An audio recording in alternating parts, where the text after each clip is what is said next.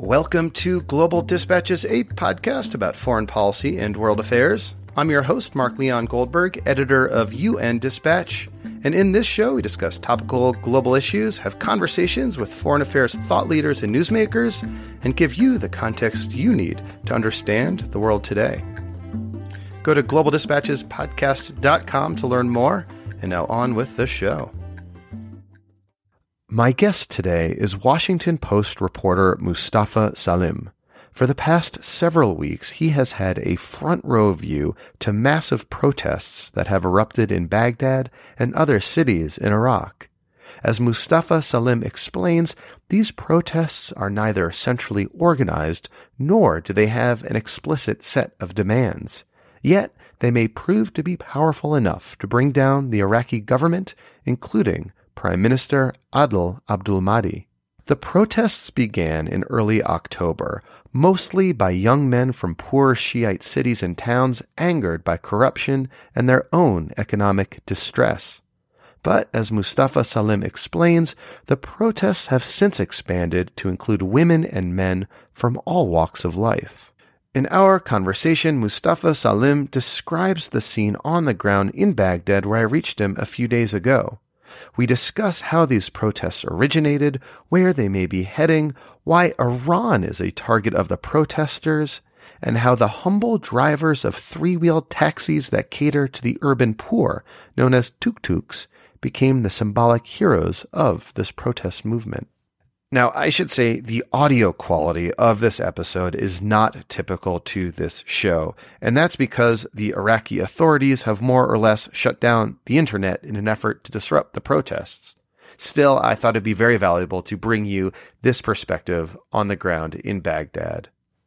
As always, please let me know what you think of this episode, or if you have suggestions of people I should interview or topics you'd like me to cover, you can do so using the contact button on globaldispatchespodcast.com. This episode is brought to you by the Masters in Peace and Justice program at the Joan B. Kroc School of Peace Studies at the University of San Diego.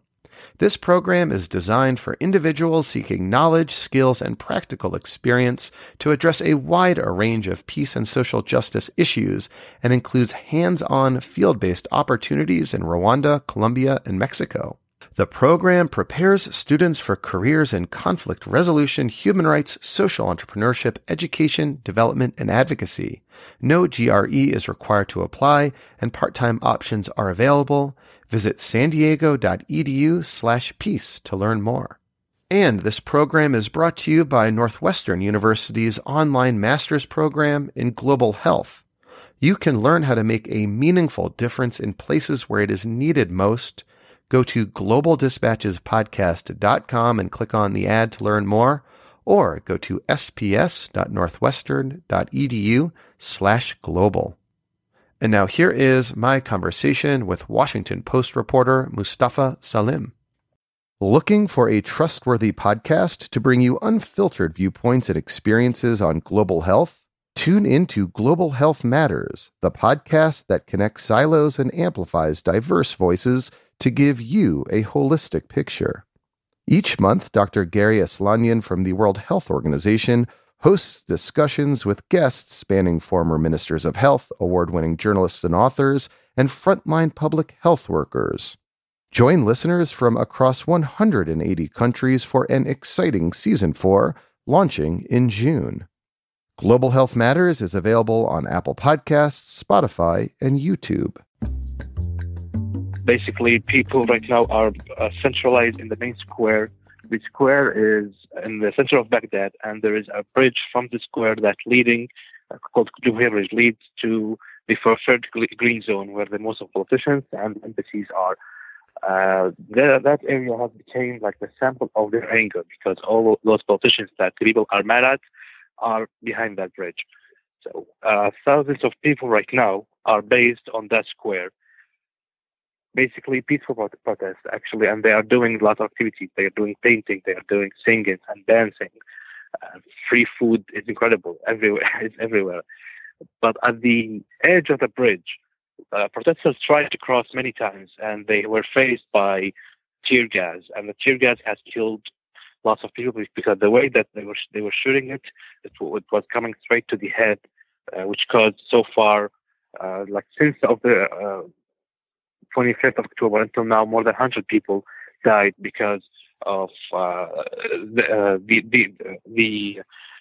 casualties that happened on that protest.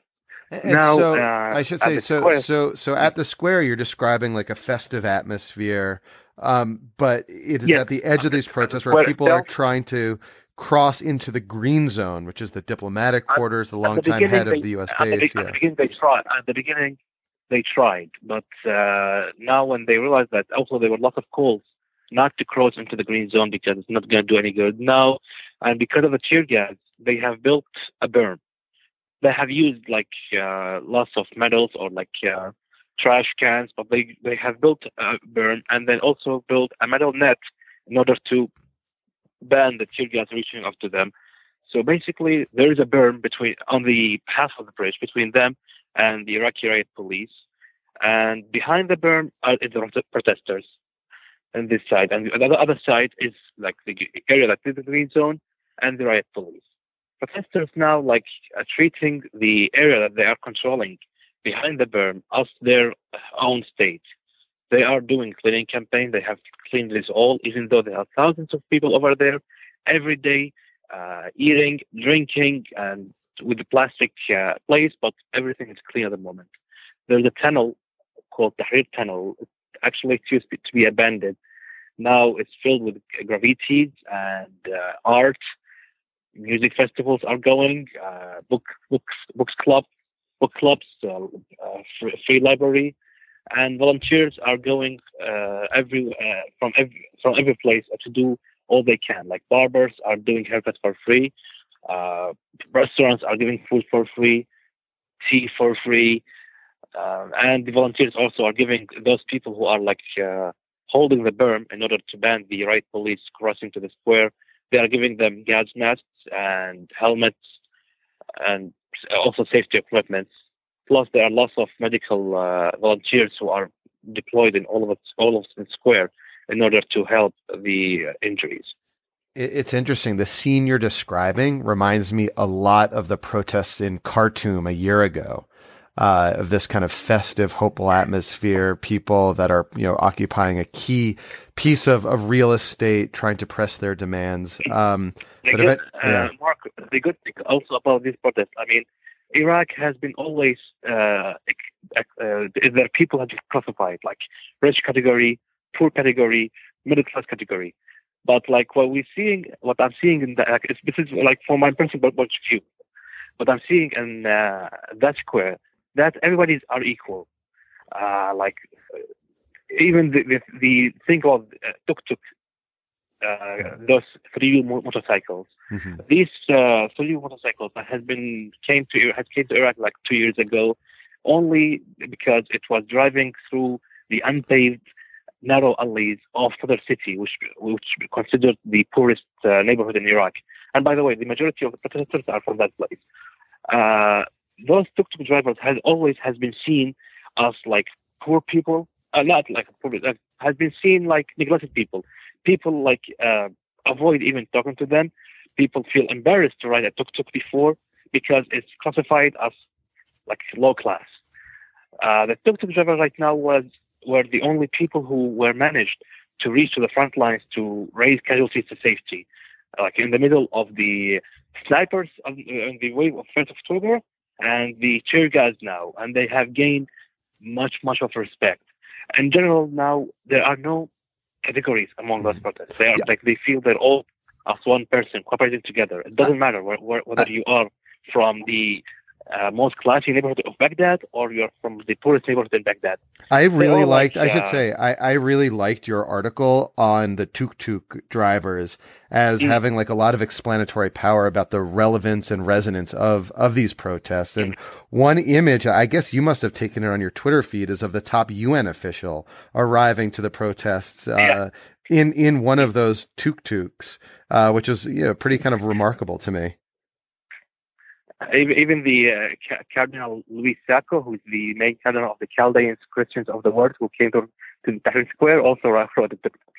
Yeah. So it just kind of, I think there's like a lot of explanatory power, I think, in the fact that the symbolic resonance of the poor tuk-tuk drivers being the heroes of this, of this phase of the protests is Not really only interesting to me. like everything. Like as I said, it doesn't matter. It used to be before. It used to be. It does matter before.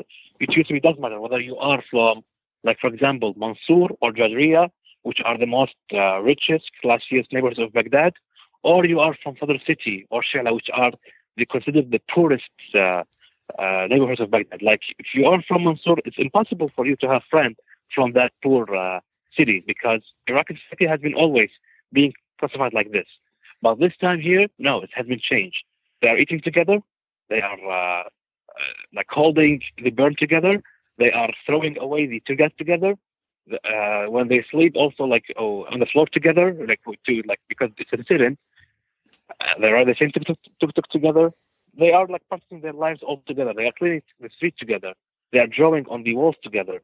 And and it's not just sort of class egalitarianism, but it's across sectarian lines as well. Is that right? Sectarianism as well. That's true. Also, like since 2006, when the sectarian took place, like your sect became your identity. Like even like it's the neighbors has been divided, neighborhoods areas, but each one has their own flag or their own traditions. In here, it's mostly Shia people who are protesting against the main Shia government. It's mostly the Shia people who are protesting and chant against Iran, which considered like also a Shia state. And it doesn't matter like whether you're Shia or Sunni, they're all together. As I said, like when I say like Mansour Jadriya, or like the Sadr City, it also means like Sunni and Shia because the majority of, for example, Mansour are Sunni, and majority of Sadr City, all of them are Shia, and they're all together. And the only flag mostly being raised is only the Iraqi flag. All other flags have been raised down. It's only the Iraqi flag that is over the you see in Tahrir Square. So can I ask, how do you explain and how did these protests start? On the 1st of October, like a month ago, it has been lots of mobilizing by social media. Is to go on the 1st of October, and there was a hashtag called "I'm going to take my right." It was for anti-corruption, protesting against the lack of services like water, electricity, and also lack of job vacancies. Even though Iraq is a rich country, oil country, but the majority of its youth at the moment they are without jobs. So that's how it was triggered. But from day one, from 1st October, it was faced with major violence. It was faced with live ammunition, live shooting, and also snipers were deployed on the top high buildings, and they were shooting people. In less than a week, more than 165 people died. Then it was stopped due to the Arba'in balloon bridge, which is a Shia thing that they marched to Karbala for the 40th day of the death of, they call Imam Hussein in Karbala, which is a Shia religious festival. And this thing, like millions of people would go there also from outside the country. So they posed the protest for the Arba'in. Then first Friday after the Arba'in, which was the 25th, they started again. But the number has increased in a big way. Like on the 1st of October, I mean, we can say they were in Baghdad. They wouldn't exceed 5,000 people or like 3,000 people. But with when it started in Tahrir Square, at the beginning it wasn't faced with live bullets. They faced them only with tear gas. But the way they were shooting the tear gas was also a lethal way. It has killed many people because it was coming right through the head. With the lots of people who lost loved ones came and participated as a way to take their rights or their revenge. And then what happened in Beirut, it also inspired them. What happened in Beirut with they made like a party with the songs and DJs and people dancing also inspired the people of Iraq, and they almost did the same. Like, and the first protest of 1st October, it was only men, but now lots of women are participating as well. Many of them. and they played lots of songs all over the streets that Freedom Square and the square itself. Like when you walk, it's just like a festival. Mm-hmm. Families are coming and they are celebrating, dancing, drinking. So, I mean, one time I was walking, it felt just like I was walking. I don't know if you visited or not. It felt like I was walking in the Taksim Street in Istanbul. mm-hmm. The same atmosphere. So, I mean, you described like an initial response by the government as extremely violent. It seems that the sort of violence has subsided a bit, although, as you described, these tear gas canisters are being, launched indiscriminately and killing people upon injury when they hit people's heads. But what else has been the response of the government of Almaty? He offered to resign, didn't he? He didn't offer to resign directly. He said that he's willing to resign as long as there is an alternative, as long as the country wouldn't stay in a constitutional gap. The thing is, the system here is complicated. So when it happened, Muqtada Sadr, who is also a major key player in the Iraqi politics, he got most of the seats in the parliament. You're talking about the Shia leader, the Shia cleric Muqtada al-Sadr. Yes, Shia cleric, that's true. He issued a statement telling him that you need to go to the parliament, resign, and announce an early elections. Prime Minister's response was that, according to the Constitution, the Prime Minister should ask the President to sack the Parliament first, oppose the Parliament, and then announce early elections.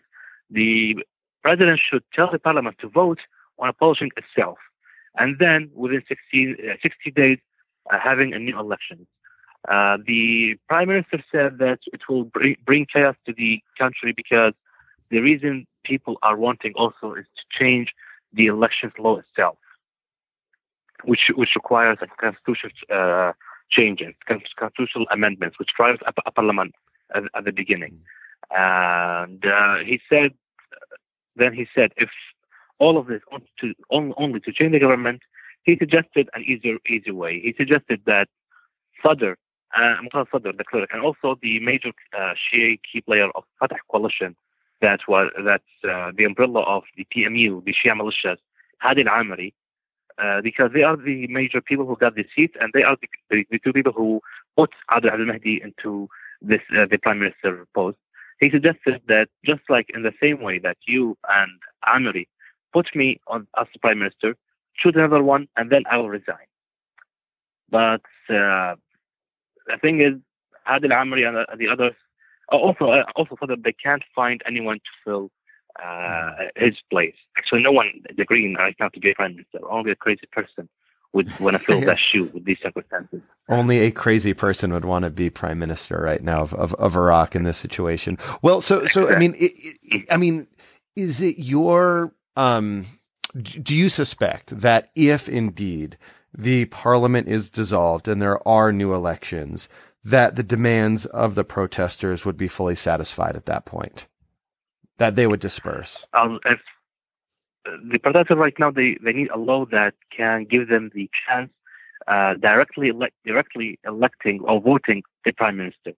The current law is that people vote for a party, and if this party gets the majority, which is the House plus one, they nominate a prime minister, even if he never ran the election.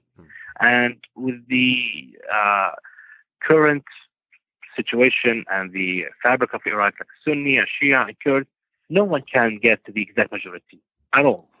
So what they're doing is like a bloc after the election, a bloc have a coalition with other bloc.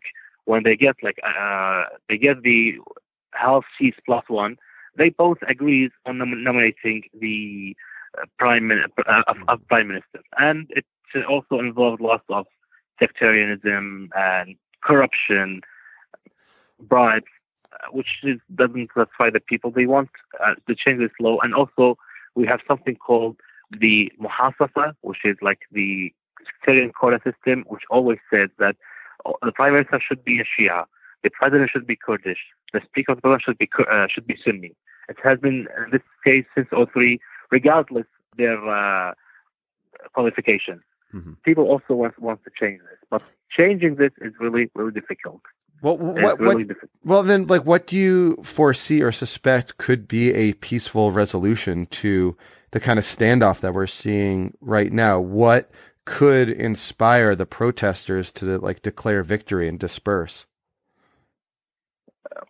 If the whole officials, like president, speaker, prime minister, MPs, would resign and abolish and then announce emergency government and early elections, but that's also, in my opinion, because the thing is, most of those protesters are teenagers, or they don't exceed 23 or 24. It's the new generation that are protesting, not the old generation, and they are still just protesting, and they are doing the cleaning and the drawing. They even, there was an abandoned building. We used to call the Turkish restaurant because it used to be a Turkish restaurant, but then it was bombed in the Iraqi war and stayed just a structure from that time until now. And in each protest, the riot police use it because it's very high and it oversees the whole square and the area around it. So they were using it in order to control the whole Tahrir Square and end the protest from the beginning. And this protest, hundreds of people went on that building in order to ban the riot police to go there first, and that's why the protest has been going for the past 14 days. Since 2003, this building has been abandoned, just a structure. They managed to get electricity, they managed to get it for its water, and bathrooms. They made it from scratch, and now it's functioning. In a term that in a week, they are doing all these stuff, but yet they don't. There is no solid demand. These are spontaneous protests. That's why there are separate groups, and when you ask anyone what do you want, he would just say, I want to follow the regime. But the thing is, that's not possible because this regime came through elections and constitutions. You can't just follow it in this way. They should have a solid demand and a clear roadmap that's doable. Then they will achieve something. But in my opinion, if they stayed in this case, I think for a while these protests will die out, and then they will get tired and go home. Finally, there's been some commentary here, in media in the West that, a lot of these protests are actually sort of anti-Iran protests, that much of the argument is that, yeah. So you agree that basically the many of the protesters are concerned and upset of Iran's influence in Iraqi politics. It is because, especially for the South, the most people who are controlling are the Shia militias who are pro-Iran, supported by Iran.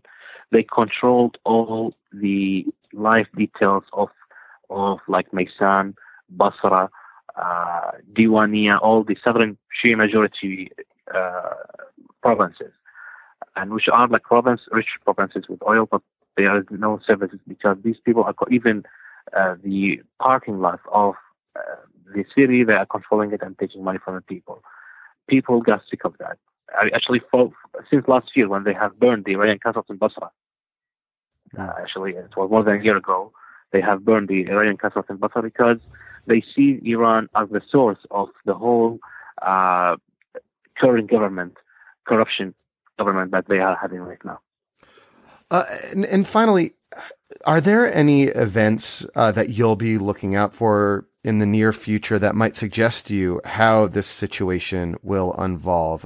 For one, how likely is it that, for example, the government respond with overwhelming violence against the protesters? It started right now because at the beginning they were based only in Tahrir Square, but then they started to expand further to other bridges. 2 days ago, they tried to cross a bridge last week they tried to cross a bridge we call a Seneca Bridge. That bridge also leads to the Green Zone and to the Iranian embassy in Baghdad. there was also major violence with only tear gas, and like they pushed them away. And yesterday the day before yesterday they tried to cross Al Ahrar Bridge, and which also leads them to the Green Zone and to the current Prime Minister office. They were faced with major violence, but today they went to a bridge called Al Shuhada Bridge. The thing is, people are trying to create a civil disobedience.